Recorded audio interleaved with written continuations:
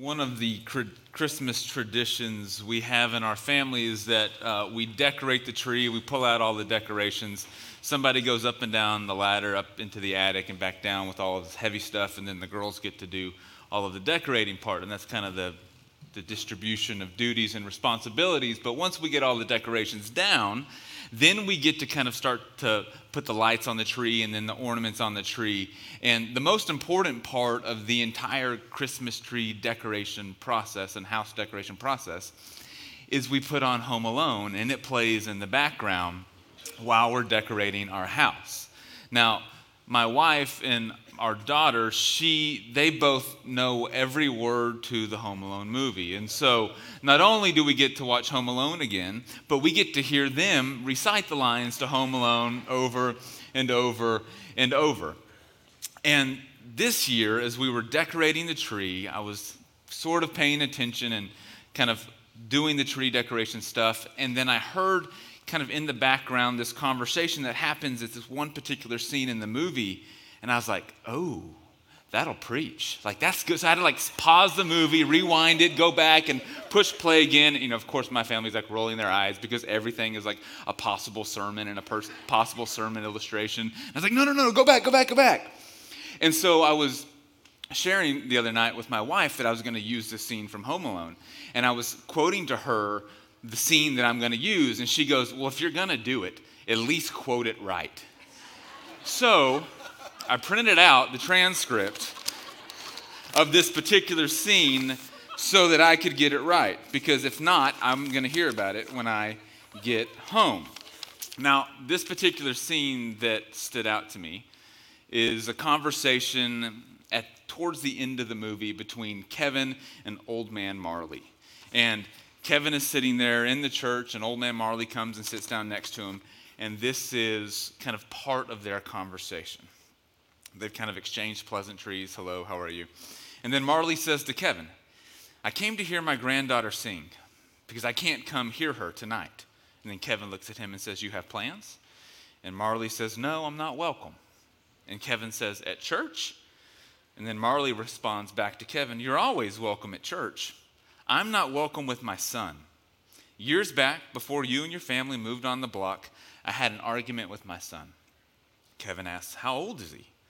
Marley says, he's grown up. We lost our tempers, and I said I didn't care to see him anymore. He said the same, and we haven't spoken to each other since.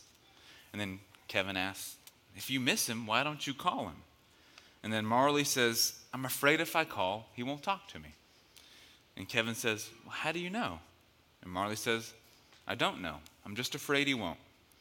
And Kevin says, no offense, but aren't you a little old to be afraid? And then Marley says, you can be old for a lot of things. You're never too old to be afraid. And I thought, well, isn't that true? You're never too old to be afraid. You see, for the last week and the next couple of weeks, we are in a sermon series called Watching and Waiting. And what we are talking about is in the season where we are watching and waiting for Christmas to come and ultimately for Christ to come again, there are unwanted guests in our holiday celebrations. And last week we talked about the unwanted guest of loss. And today we're going to talk about the unwanted guest of fear. And as Old Man Marley shared, you're never too old to be afraid. Now for some of you, you're nodding along in agreement because you feel fear frequently. It's emotion, it's a sensation that you're familiar with. But others of you, you're like, well, this is going to be a sermon where I can make a grocery list or I can do some other things because fear is not something I struggle with.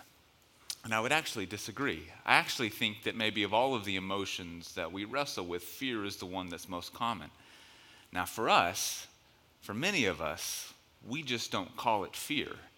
We use other words like, well, I'm worried, or I'm feeling anxious, or I've kind of got this tightness in my chest, or I've been thinking a lot about, or I'm trying to problem solve, or it's anticipation. I just want to be prepared. I just want to make sure things go well. It's because I care about my family and my kids, and so I'm doing these things. We have all of these other words and names and labels and descriptions for what is ultimately, if you kind of peel back all of the layers and get rid of all of the wrapping paper, was ultimately fear.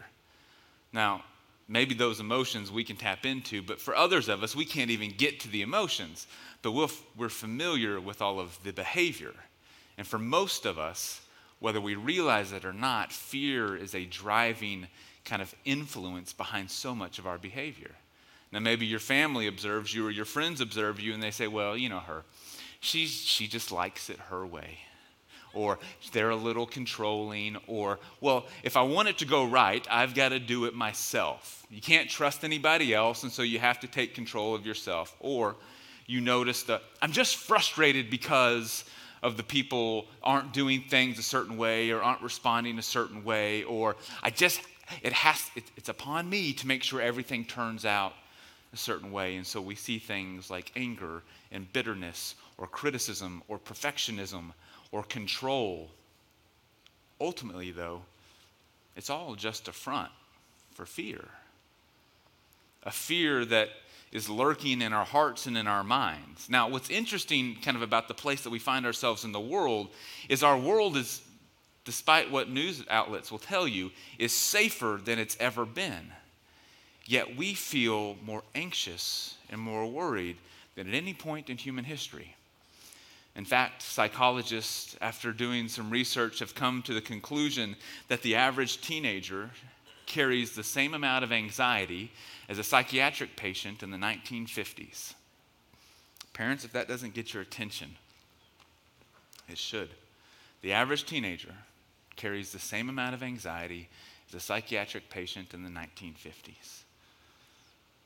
There are all sorts of, even if it's not physical things to be afraid of, there are all sorts of psychological and emotional and relational and existential worries and anxieties and fears we carry. And for some of us, it's not a fear of like something bad specifically happening, but maybe we're afraid of something that's not going to happen.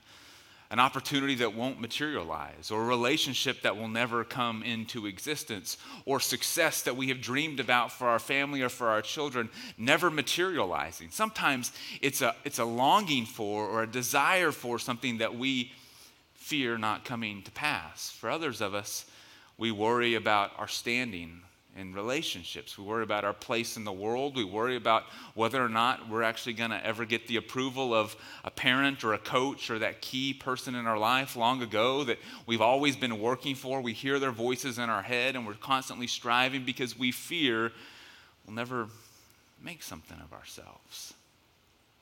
There's all sorts of things that actually drive us that we're afraid of, things that we're hoping to avoid or things that we're hoping to ensure happen.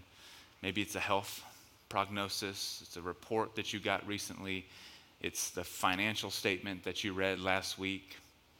Or maybe you look at the world and you just see all of the good reasons why the world isn't safe or we shouldn't feel safe in the world.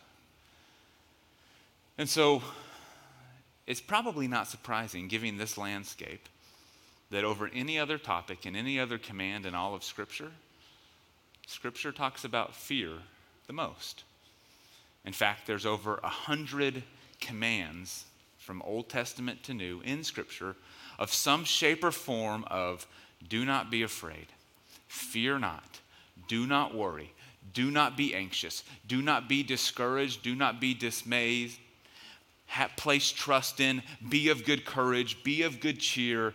On and on and on Scripture goes because it recognizes that maybe the thing we wrestle with most, even if we don't want to use the language, is fear.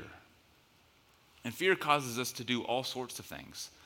You know, there's kind of those three typical responses to fear. Like if you're walking out on the street and you see a dog come out from around the corner and it looks mean and vicious and it's approaching you at a high rate of speed, you know, there's those three typical responses to fear: fight, flight, or freeze.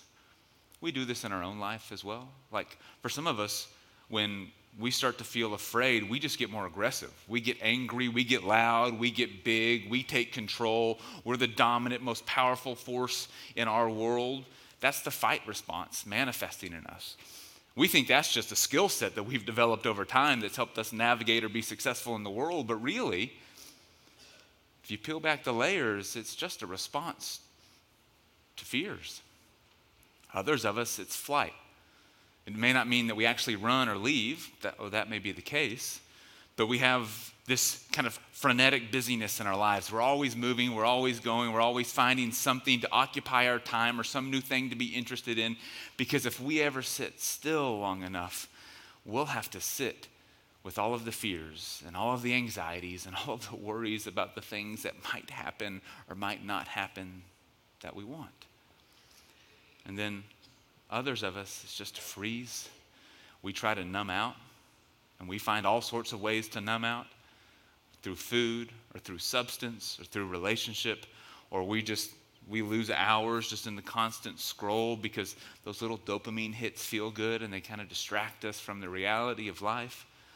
Or we're those people that Netflix has to ask, are you still watching? Because we've been watching for a really long time because it's just safer in this world, or maybe we retreat to gaming or some type of escapism that just helps us avoid all of the hard realities of the world.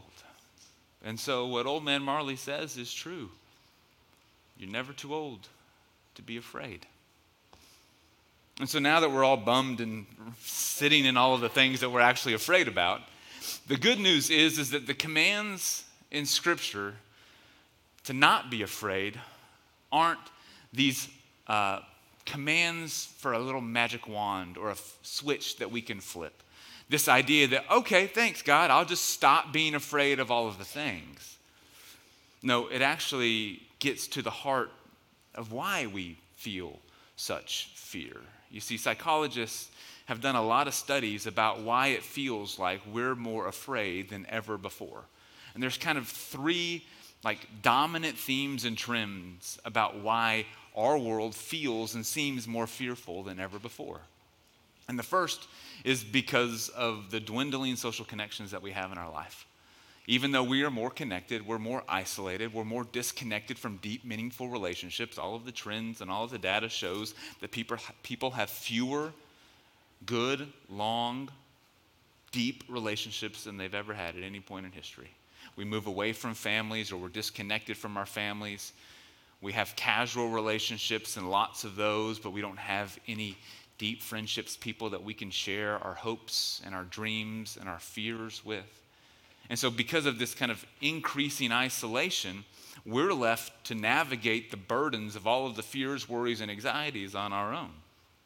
The other thing that's compounding this is anywhere you turn on a device, you turn on your computer, you turn on the news, and you are reminded that the world is worse than it's ever been, whether that's actually true or not. Because if you pay attention to how bad things are and how even worse things are getting, then you'll be inclined to feed the ad dollar machine that's motivating all of our social media and all of our news agencies. And so we're constantly bombarded by all of the ways that things are terrible. It's kind of that old adage, if it bleeds, it leads.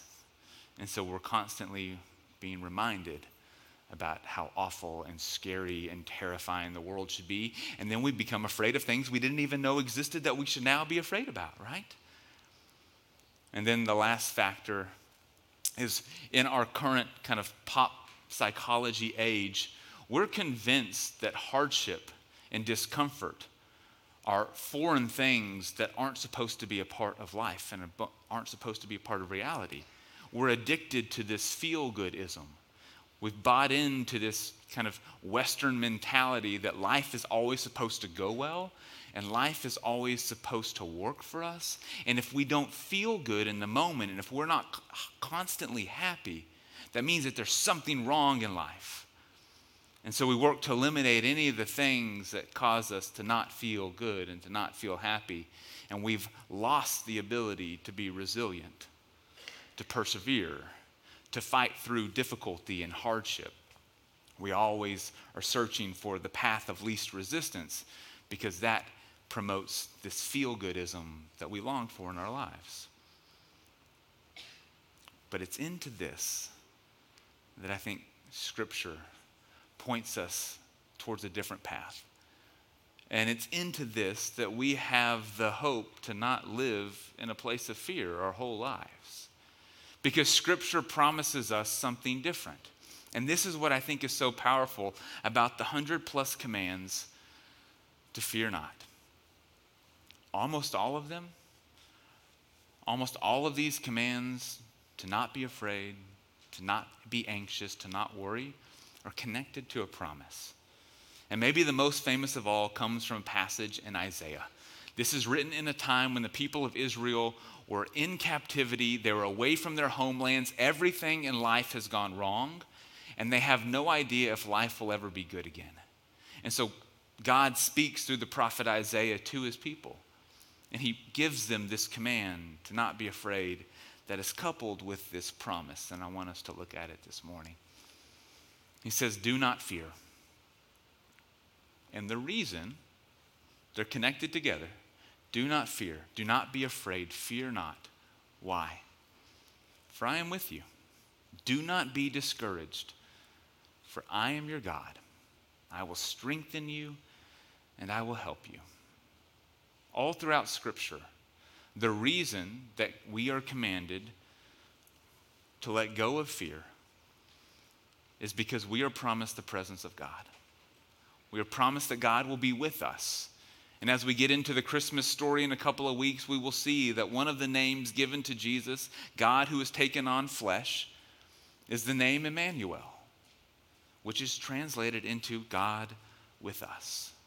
And so if this distant God who promises to guide us and work with us and to be active in our life isn't enough, God shows up in human form and says, now you have tangible evidence that I'm with you.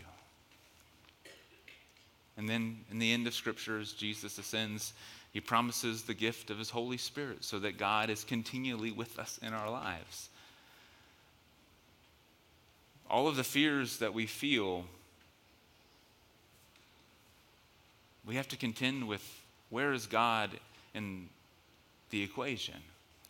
And for many of us, the reason, and this is, I think, one of the things that we'll see in Scripture, the reason that we're racked with all of this fear is because we think it's our responsibility to solve all of this. We find and try to create all of these places where we're safe. We build our own little mini refuges and strongholds, and we try to hide in those, or we put our hopes and our trusts in things that we think will protect us from all of the hard parts of life, all of the dangers and threats in the world. And so for some of us, it's careerism. Others of us, it's relationships. For some of us, it's our appearance. It's our ability to be beautiful or to be desirable. Others, it's wealth or power or access. Some of us, it's just comfort. But these are things that we think, if I can have these, if I can build this up, this will protect me from all of the things that we're afraid of in life.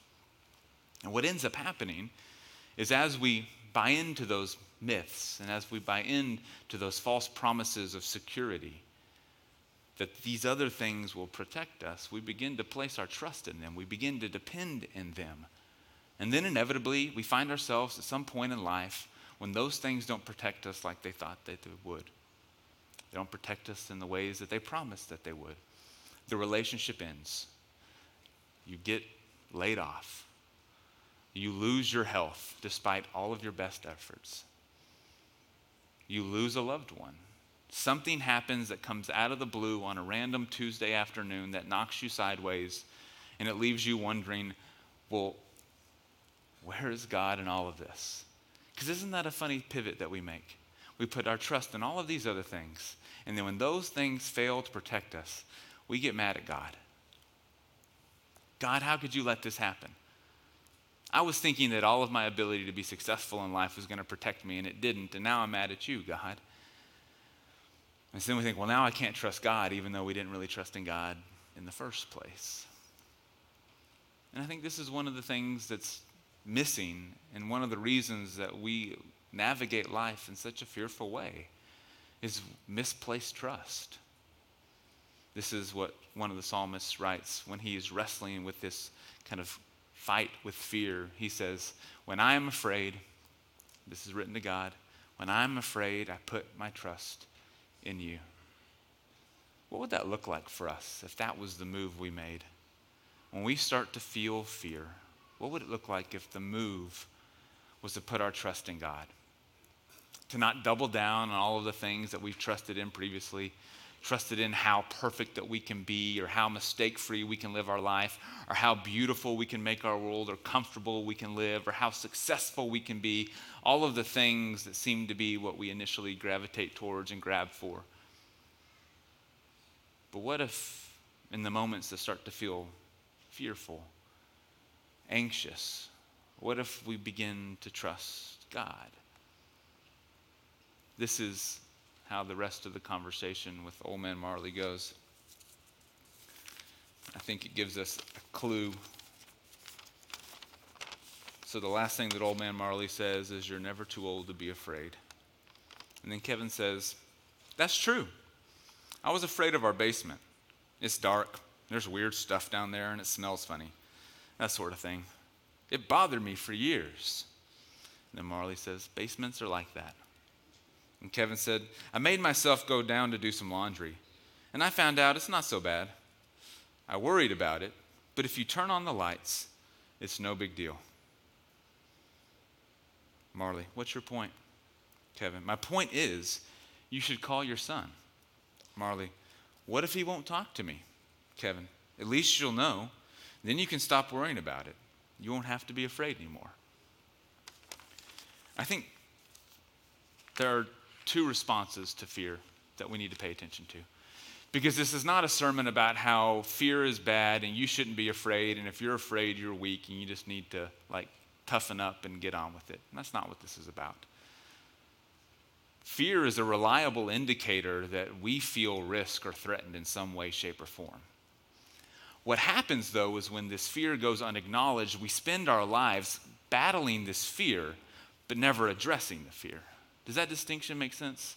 We spend all our lives in reaction to or in response to the fears, the worries, anxieties that we feel, but we never actually go down into the basement and turn on the lights and do something about it. We just let it move kind of in our lives as kind of the puppet master behind the scenes, kind of controlling all of our actions or our responses without actually acknowledging the ways that we're afraid. And so I wonder what it would look like for us if we were people who started to drag things into the light. I was having a conversation this week with somebody over coffee, and we were talking about how through some of the challenges that they were experiencing, the shift that happened when they begin to start sharing about it with other people. This kind of goes back to one of the reasons we live in such a fearful world, because of this social disconnection and isolation that we have. And this person was saying how what a difference it's made just being able to talk about it with close loved ones and being able to seek counsel and guidance and advice, because previously they had been trying to manage all of the things that they were afraid of on their own, but never really naming or acknowledging kind of the fight and the battle that they were in. And I wonder what it would look like for us first if we begin to ask the question, what is it that I'm afraid of? And likely what will have to happen is you'll have to ask that question several times. What am I afraid of? Okay, whatever the answer is. Well, why am I afraid of this? Well, then why am I afraid of that? And what happens if that's true? And what about that am I afraid of? And you'll get several layers in, and then you'll kind of get to the key things and the core things and what I call the thing behind the thing. Because ultimately, fear is about threatening something that we love or we want to protect or is important to us or to ourselves. And so if, for example, you're worried about your social status in school, well, you spend a lot of time being afraid that people aren't going to like you. Well, why? Because what happens if people don't like you? Then you'll get excluded, okay? And why are you afraid of that? Well, if I get excluded, then that'll hurt. And I don't want to be the one who's left out, or I don't want to be the one who's not invited to the party, or I don't want to be the one who gets made fun of or who's on the outside looking in. Well, why is that? Well, if that's true, then what does that mean about my worth and value as a person? And now I'm afraid that I'm actually not lovable or likable, because if I'm not liked by my friends at school, then that's just further reinforcement that in my heart of hearts, I'm not that lovable in general. You see how you start pulling back the layers and you start to get to the things that really matter. And then you have to contend with the fear that what if I'm not lovable? And then once you can name that, then you can start to make some progress. Because then you ask the next question. It's like, okay, with the things that I'm afraid of, what can I do about it? What's mine to do with this? For some of us, it might just be naming. You might just need to name the things that you're afraid of and keep going. Name them all, drag them all out into the light. And then you'll be able to identify, okay, in these things, what's mine to do? I'm worried my children won't be successful. Okay, well, what does that mean? And then you keep going and you say, well, what's mine to do? Well, I can encourage them, I can support them. But at some point, you'll get to the end of what's yours to do. And then this is where the next piece comes in. This is when you invite God into the conversation. You recognize that this is not ours to do by ourselves. And this is the advice and the encouragement that Paul gives to this church in Philippi. And he says these words. He says, don't worry about anything. Instead, pray about everything. Tell God what you need and thank him for all he has done. Now, what I love about this formula is it's hard to feel a lot of fear in the presence of gratitude.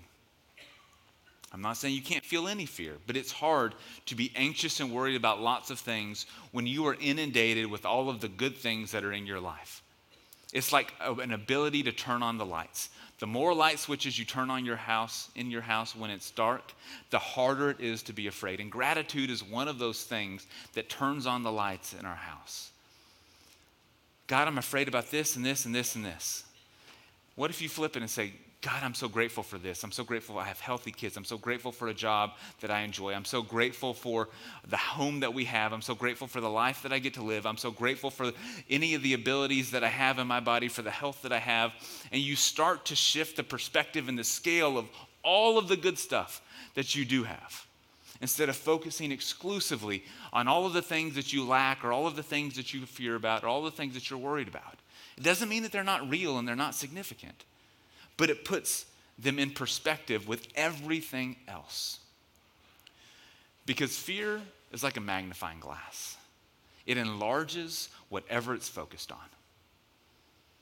And for some of us, we got that magnifying glass right up to our eye.